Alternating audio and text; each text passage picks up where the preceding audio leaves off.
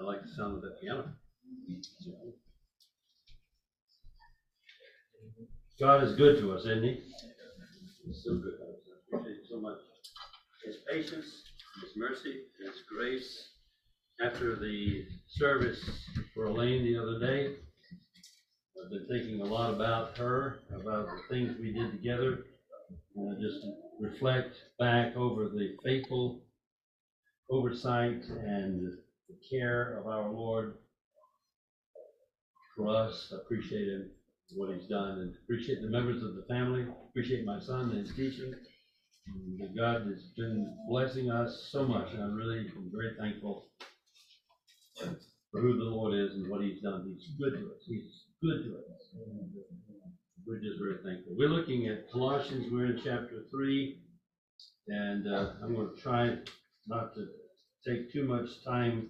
I do move sort of slowly because I think it's better to really kind of get an understanding of what we're looking at. We're going to be looking at chapter 3, verse 1, and I'll try not to confuse you with that. But before we do look at that, let's ask the Lord's blessing on this time. Father, it's 11:30. We are here to open your word. I pray that you will bless this, and I pray that you'll open our hearts as we seek to stand before you, to be examined, if you will, or maybe exegeted by your truth. I pray that you'll have liberty in our hearts and the lives, and that Jesus Christ will be exalted. I thank you for the families. I've been thinking about that a lot with the situation with my sweetheart and her passing. And I thank you for your goodness to us, faithfulness that has been displayed. That today being Mother's Day, I think we are much more aware of it than normal, perhaps. But we are very, very, very pleased for your goodness to us. Thank you for even the conception of families and the display of your wisdom in that. So we were talking earlier about the different roles that are involved in family members, those who have leadership in one area, those who have leadership in another area, and those who are involved in different things. Thank you for the way that you have displayed your wisdom in the structure of families, that things can flow in a way that glorifies you and that honors you and that is effective. You've equipped us in different areas to do different things, given us various gifts, and we thank you for the way that these all fit together in your plan, that your strategy is ultimately that we will be honoring and glorifying you by the way that we live and how we function here in this earth. And so thank you for that. Thank you for the words this morning that we are going to be looking at in Colossians, where Paul is going to be talking about being in Christ and being associated with him in his resurrection and in his death, and that association being fleshed out in heaven, but being fleshed out here actually on earth, and that union that we have with our Savior in his suffering and his death is very practical and very real. Thank you for these things, and thank you for your mercy. Lord, I am so thankful to you that you are a God of mercy and grace, and that you love us and you want to use us. Help us to be usable and submissive to you. Bless this time now, I ask in Jesus' name with thanksgiving. Amen. Paul is writing to the church there in chapter 3, and the translation that I have says, therefore, if you have been raised up with Christ, keep seeking those things above where Christ is seated. The idea of that statement, therefore, is actually probably better translated since you have been raised up, which gives us an idea that Paul is going to be talking about the fact that we are associated with Christ in heaven and that we are identified with him. And that's kind of our position. That's what we have in our outline in the bulletin, the first point. is a reminder of our position that we have been associated with Christ. And he carries that over from chapter 2, where he talks about in chapter 2, verse 20, he says, if you have died with Christ to the elementary principles of the world, that association, they are being dying with Christ is a type of, Bible talks about that we are crucified with the Lord, and that is a picture of our death with him, death to self, seeking to live for the Lord. And so at the very outset, the Christian life is one in which that we die to self. That's kind of the idea of Galatians. We looked at that as well, where Paul says that those who belong to Christ have crucified the flesh with its passions and its desires. I know that very well. I know that my flesh has passions and desires, and the Lord has said, if you want to come after me, deny himself and take up his cross and follow me. And so that picture of dying to self is very real, and we are associated, we are identified with Christ. There is in the Greek, the grammar in the Greek New Testament, different prepositions. Prepositions kind of give the direction of the action to the words, and it is very common in the New Testament to read the phrase in the English words being in Christ. The stress is in the language there is said to be that we are associated in him, and the prepositions that are using that many times have the idea not just of being in Christ, but remaining in him. The idea is that we are, in the grammar, the use of the grammar when it talks about being in Christ, the idea is that we are at rest in Christ, and that rest in Christ is a type of walking with him and living with him continually. I know that it's easy to talk about, and I probably experience it in a different way, I'm sure I do, than you do, because because I don't have a lot of time to do my studying on Sunday morning. I do a lot of thinking about the text and stuff when I'm working at Lowe's, and so I think about the Lord and think about who he is and what he's done, and those thoughts permeate my mind a lot, and so I try to formulate ideas in my mind from the text about what it means to be in Christ, to have that continual perspective, that continual awareness of the Lord and of who he is and what he's done and what he is doing. And it's a good thing, but it takes discipline. And I'm not disciplined. I so easily stray off. You probably will notice that sometimes. I do it a lot. I'll be thinking about one thing, and all of a sudden my mind will be diverted. And I've done that going shopping. We were driving to a place to go shopping and think about something and miss my exit and go on down and do something else. And so it is a detour that I have to watch.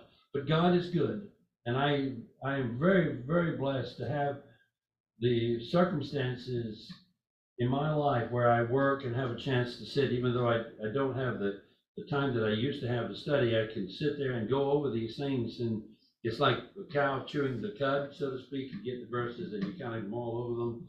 And that really, in one sense, is just about as valuable as actually studying, because you can think about these things and put them in perspective and work them over in your hearts and your minds. And so the passages that I came across that talk about being associated with Christ, passages like Romans 8:1, therefore now there is no condemnation for those who are in Christ Jesus. That is association, that we are with him, we are seen with him, at rest in him. Romans 12:5 is another one. So we have so many, so we who are many are one body in Christ and individually members of one another. We are one body in Christ. That association. 1 Corinthians 1:30 is another one. There are so many of them, I would be here all day reading them, but just giving you an example. Verse 30 of chapter 1 Corinthians 1 says, by his doing you are in Christ Jesus, who became to us wisdom from God and righteousness and sanctification and redemption. That's a lot, that it speaks of our Lord. It has become to us wisdom from God, He supplies wisdom. He also is righteousness. He also is separation from sin. To him, that's sanctification and redemption. Galatians 2:17 says, but if while you're seeking to be justified in Christ, we ourselves have also been found sinners, is Christ then a minister of sin? Well, all of the verses tell us that in that wording is that we are in Christ. We are associated with him.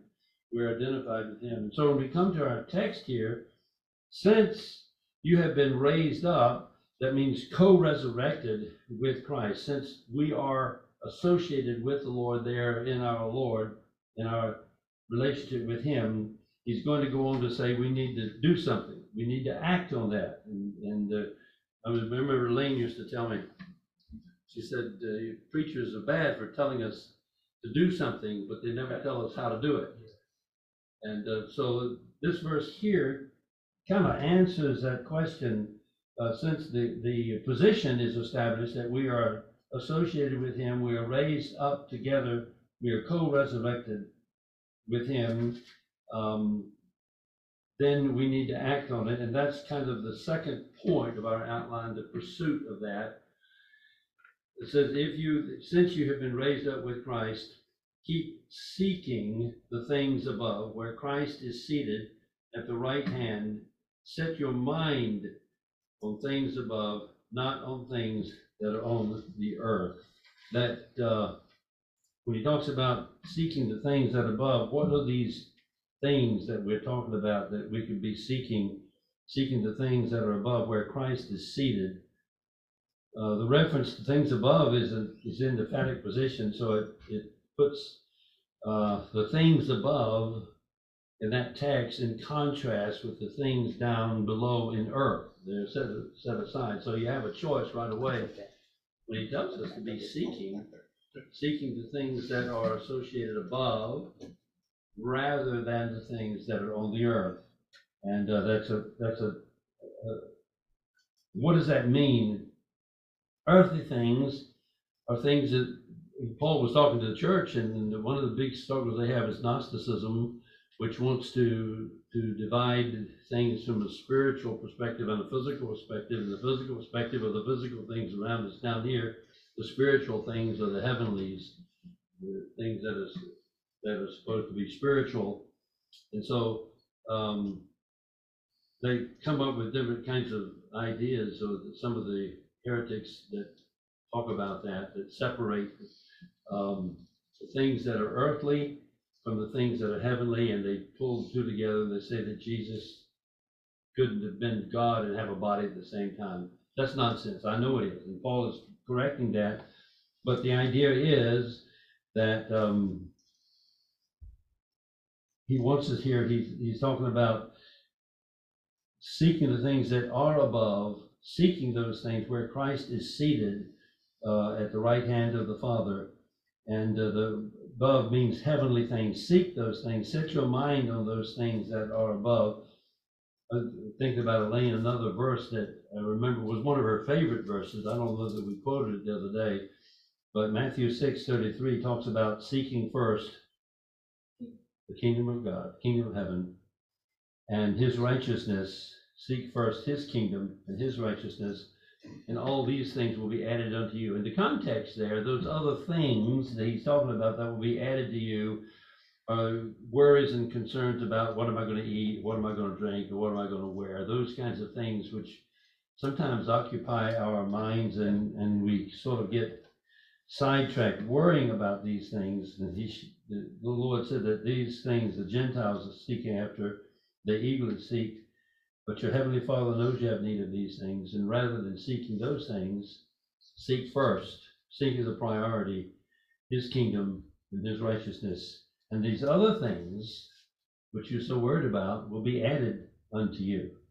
And so we are looking at these things as heavenly things. I was thinking of, in fact, you can turn to it, the book of Ephesians, and talking about things above. Paul talks about that. That was a good detour this morning. Pete and Ephesians about love. That was very good, and I was thankful for that. Even though I had to use the bathroom at the time, I was very glad. It was a good text.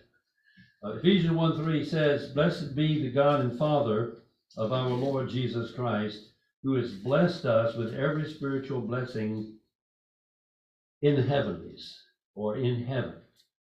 The word is just actually one word, although my translation uses heavenly places. The places is italicized and is trying to help the reader in the English understand the full intention of the text in the Greek. And so they translate it heavenly places sometimes, but it actually could be translated just heavenlies. It basically just means things that are associated with heaven. And heaven being above, heaven being the place where Christ is seated, it's the place where God's throne is. And he's saying that we are blessed with every spiritual blessing in the heavenlies, in this heavenly realm, the things that belong to God, the things that are in heaven, that place of provision, that place of oversight. It's interesting when you go through the New Testament and read over and over again about the Father and look at his relationship with us, that so often it pictures him as being above. Our Father who art in heaven, hallowed be thy name. Or the eyes of the Lord flow to and fro of the earth, finding somebody that is submissive to them. That God looks down from heaven, the wrath of God is revealed from heaven against all right. God is pictured as being above. That's what I'm trying to say. And that we are seen as below. And so the heavenlies is that place. Ephesians 1:20 is another verse,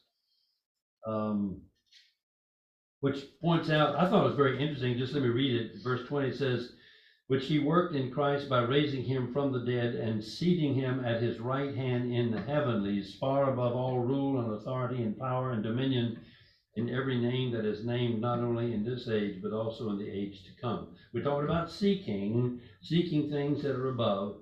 And here he's talking about that being the place that's above every rule and every authority in heaven. And that's where we go. When I have my quiet time in the morning, when you have your quiet time in the morning, or whenever you do your Bible reading and you have your prayer time, which you should, we come before the throne of the universe. We come before God. We want our hearts and our minds to know and to understand. I remember Rick talking about that it's important when you pray to realize who it is that you're talking to, and understand that and have that in your mind before you start flapping the mouth. To have your mind, you understand what I'm saying? Have your mind focused so that this is, I'm not just talking, but I'm talking to God, talking to Almighty God in heaven, and confronting him or talking to him about things, and he is the one that's in authority over us. And so it's that heavenlies is, if I can say it, it's the seat of all authority that we submit to. It's the place that we go, and it's the throne that we come before to pray. Ephesians 2:6 is another verse. All these are verses in Ephesians that talk about the heavenlies. The first was 1:3, Ephesians 1:3, then Ephesians 1:20, now Ephesians 2:6, which points this out. It says that he raised us up with him and seated us with him in the heavenlies in Christ Jesus. That is what we've been talking about. We are raised with him. We're seated with him. That's a kind of a parallel verse to what we've been talking about.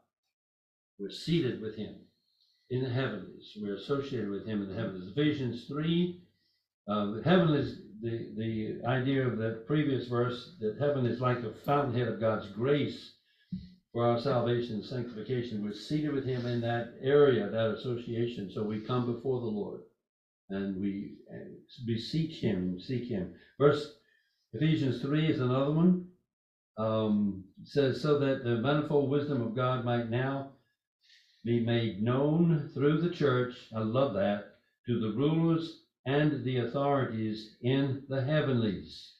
The manifold wisdom, the multifaceted wisdom of God might be revealed through the church to the rulers and authorities in the heavenlies. This was in harmony with, or in accord with, the eternal purpose which he carried out in Christ Jesus, our Lord. God's eternal purpose. These things are revealed through the church. It's interesting to think that we are being observed by heaven. And the things that we do, we want to honor the Lord and to glorify Him. We don't want to be a disappointment to Him, to the Lord. We don't want to slander or do or say anything like that. And so it's important. We represent the Lord. We are seated in heaven with Him, and we represent Him, and we know that heaven kind of observes us. One more, and that's Ephesians 6:12. All of these out of Ephesians, all of these relating to the heavenlies, says that our struggle is not against flesh and blood.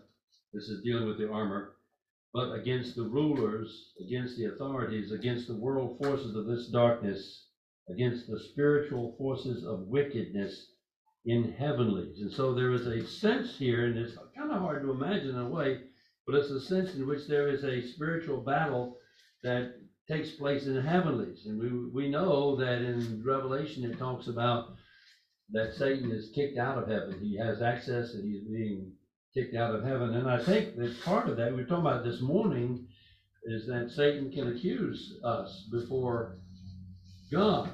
And what is terrifying, as you mentioned, is that everything that he says about us is true. And everything that he says about us could condemn us forever, were it not for our lawyer who is seated there in heaven. He represents us. I don't know, I've heard people say that he shows his wounded hands and feet, his side, his sacrifice. I don't know, and maybe just that I'm missing the scripture, but I don't know exactly all of how he does it, what he shows, but I do know it's enough. And it covers us. And it will pay for our sin. There are other verses dealing with that. Ephesians 2:9 is one, talks about God highly exalted him and bestowed on him a name that is above every name. At the name of Jesus, every knee will bow, of those in heaven, and that's heavenlies, those in the heavenlies and on earth and under the earth. And that's outside of Ephesians. Hebrews 3:1 is another one, talking about being partakers of the heavenly calling. That's the heavenlies calling, and so on and so forth. The point is this: there's a lot of scripture that talks about the fact that there is a heavenly realm, and we are associated with the Lord in the heavenlies. That there is that identification, and we are told to seek Him. I already quoted from Matthew: "Seek ye first God's kingdom and His righteousness." Psalm 9:10 is another one that talks about those who know your name will put their trust in you, for you, O Yahweh, have not forsaken those who seek you.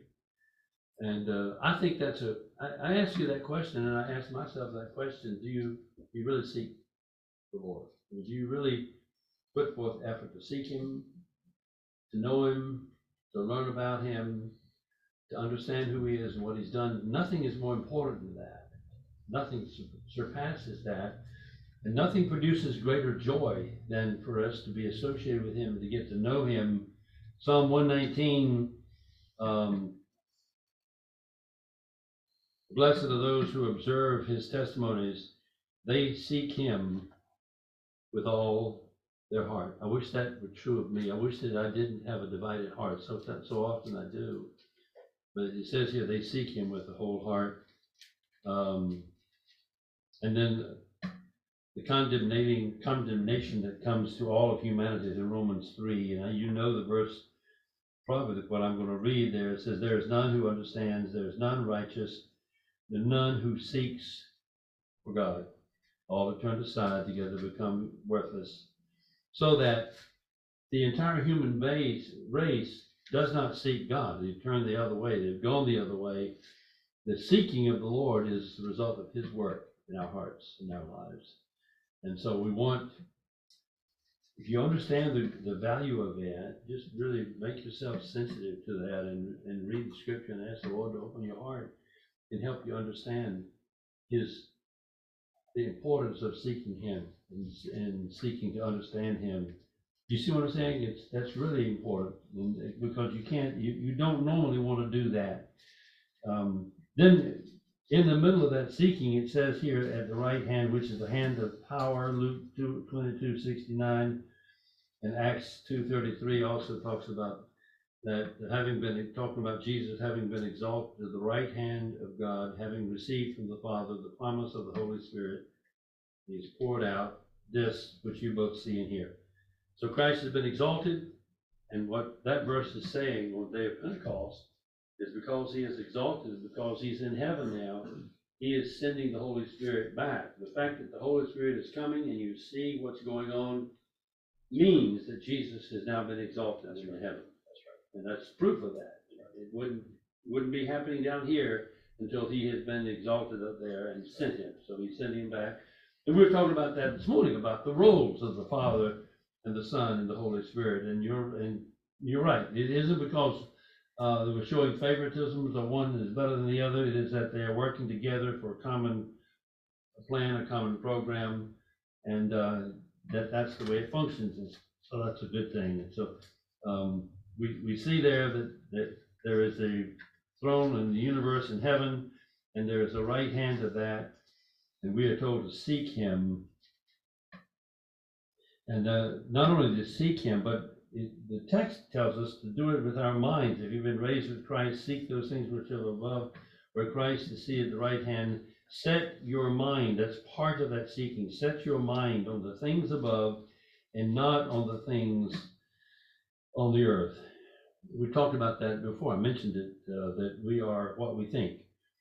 Romans 8:5 says, those who are according to the flesh set their minds on the things of the flesh. Those who are according to the Spirit, on the things of the Spirit. That's, you probably get tired of me talking about that, but that's just something that I've struggled with.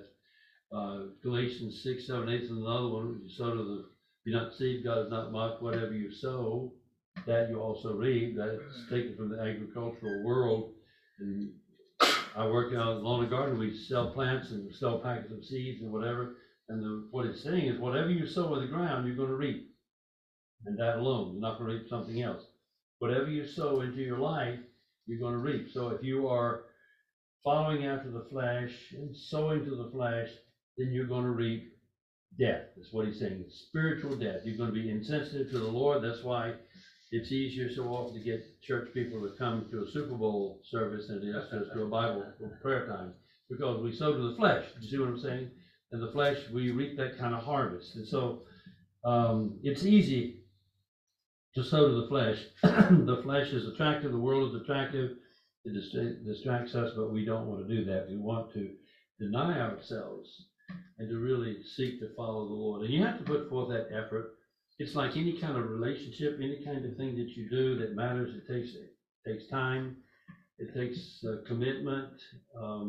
It's not done just in the flesh. The Lord works. This last week, I've really been struggling because of my time. I've had to go in every morning at 6. And so after about 3 or 4 days, I don't get the chance to have my quiet time in the morning. I try to think about text, and I have my phone. I can read my verse, but I'm not supposed to do a lot of messing with the phone while you're at the register. When I first get at 6, I usually have maybe an hour and a half or 2 hours before I have any customers. So I have a little time to do that. But if you don't have your quiet time, it leaves you kind of barren. And I'm aware of that. And so I really try to focus and to talk to the Lord. And I'm not, I guess I shouldn't use myself as an example all the time, but it's really important to spend time. You see what I'm saying? Invest time with the Lord in the morning like that. It makes a big, big difference. What you set in your mind is how you're going to walk. In Romans 12, the scriptures talk about being in the same mind toward one another, not being haughty. That's that context where Paul is using a list of things to describe Christian behavior. And he's saying that we should be of the same mind toward one another, not being haughty in mind, but associated with the humble, and do not be wise in your own mind.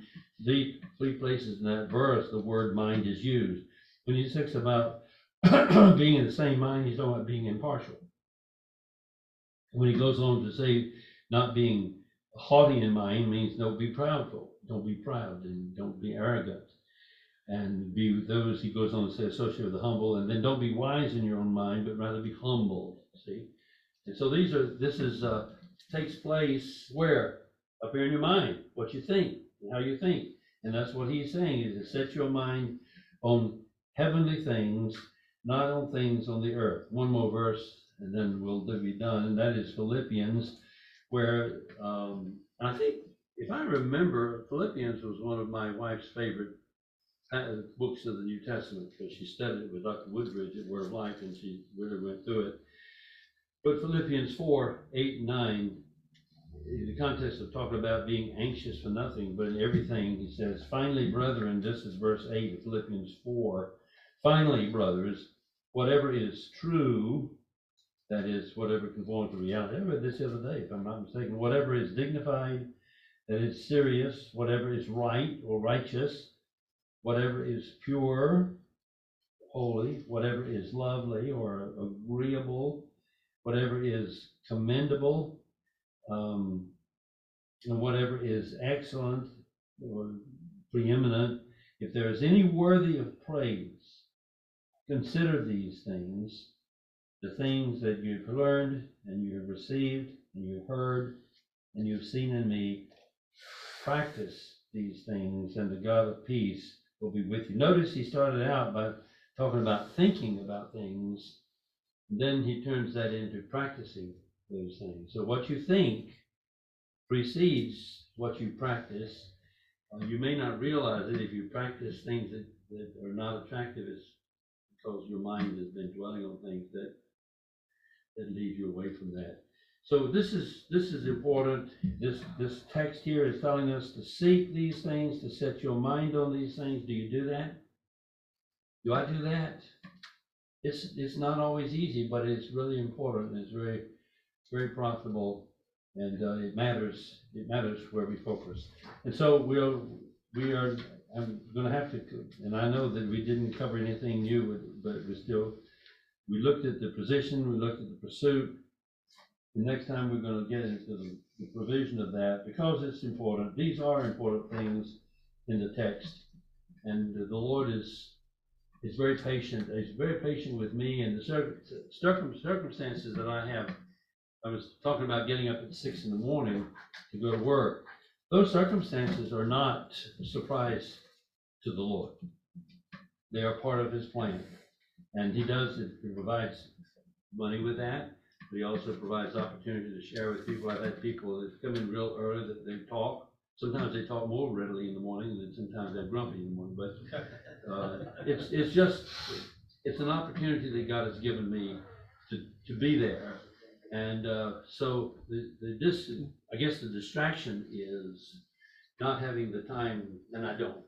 When I get up, if I have to be at work at 6, I leave at 5, and I don't have time to really do a lot of studying. I try to get things ready the night before. But anyway, whatever. It's the circumstances have been set up by the Lord. He knows your circumstances. He knows your situation. He knows the plans that you have and stuff. But let him help you get a good time, that you spend time, invest time with the Lord, both in your reading of the scripture and in your prayer. Make a prayer list that is real, and then try to stick by it. It doesn't have to be a long one, but a prayer list. I heard the other day on the radio somebody talking about setting an hour aside for prayer. I've never set an hour aside. It's good, but I just can't sit still that long. It's hard for me to do that. So, do you understand what I'm saying? Mm-hmm. So let's have a word of prayer.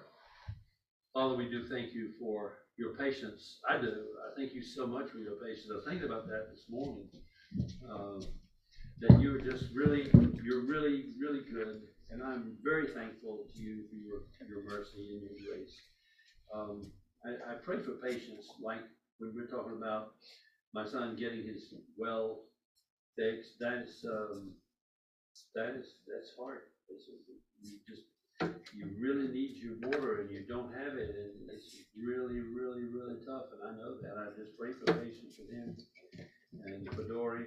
I pray that you just really watch over them and help this to be a growing time with them. I have good to have somebody come out and septic. They're going to be. My son is not saying the two are the same thing, but there's somebody coming out to clean it out and stuff. And they left a message that he couldn't find the road or whatever, so I've got to get back with him on that. But these are all things that come under your providence. Nothing happens that takes you by surprise.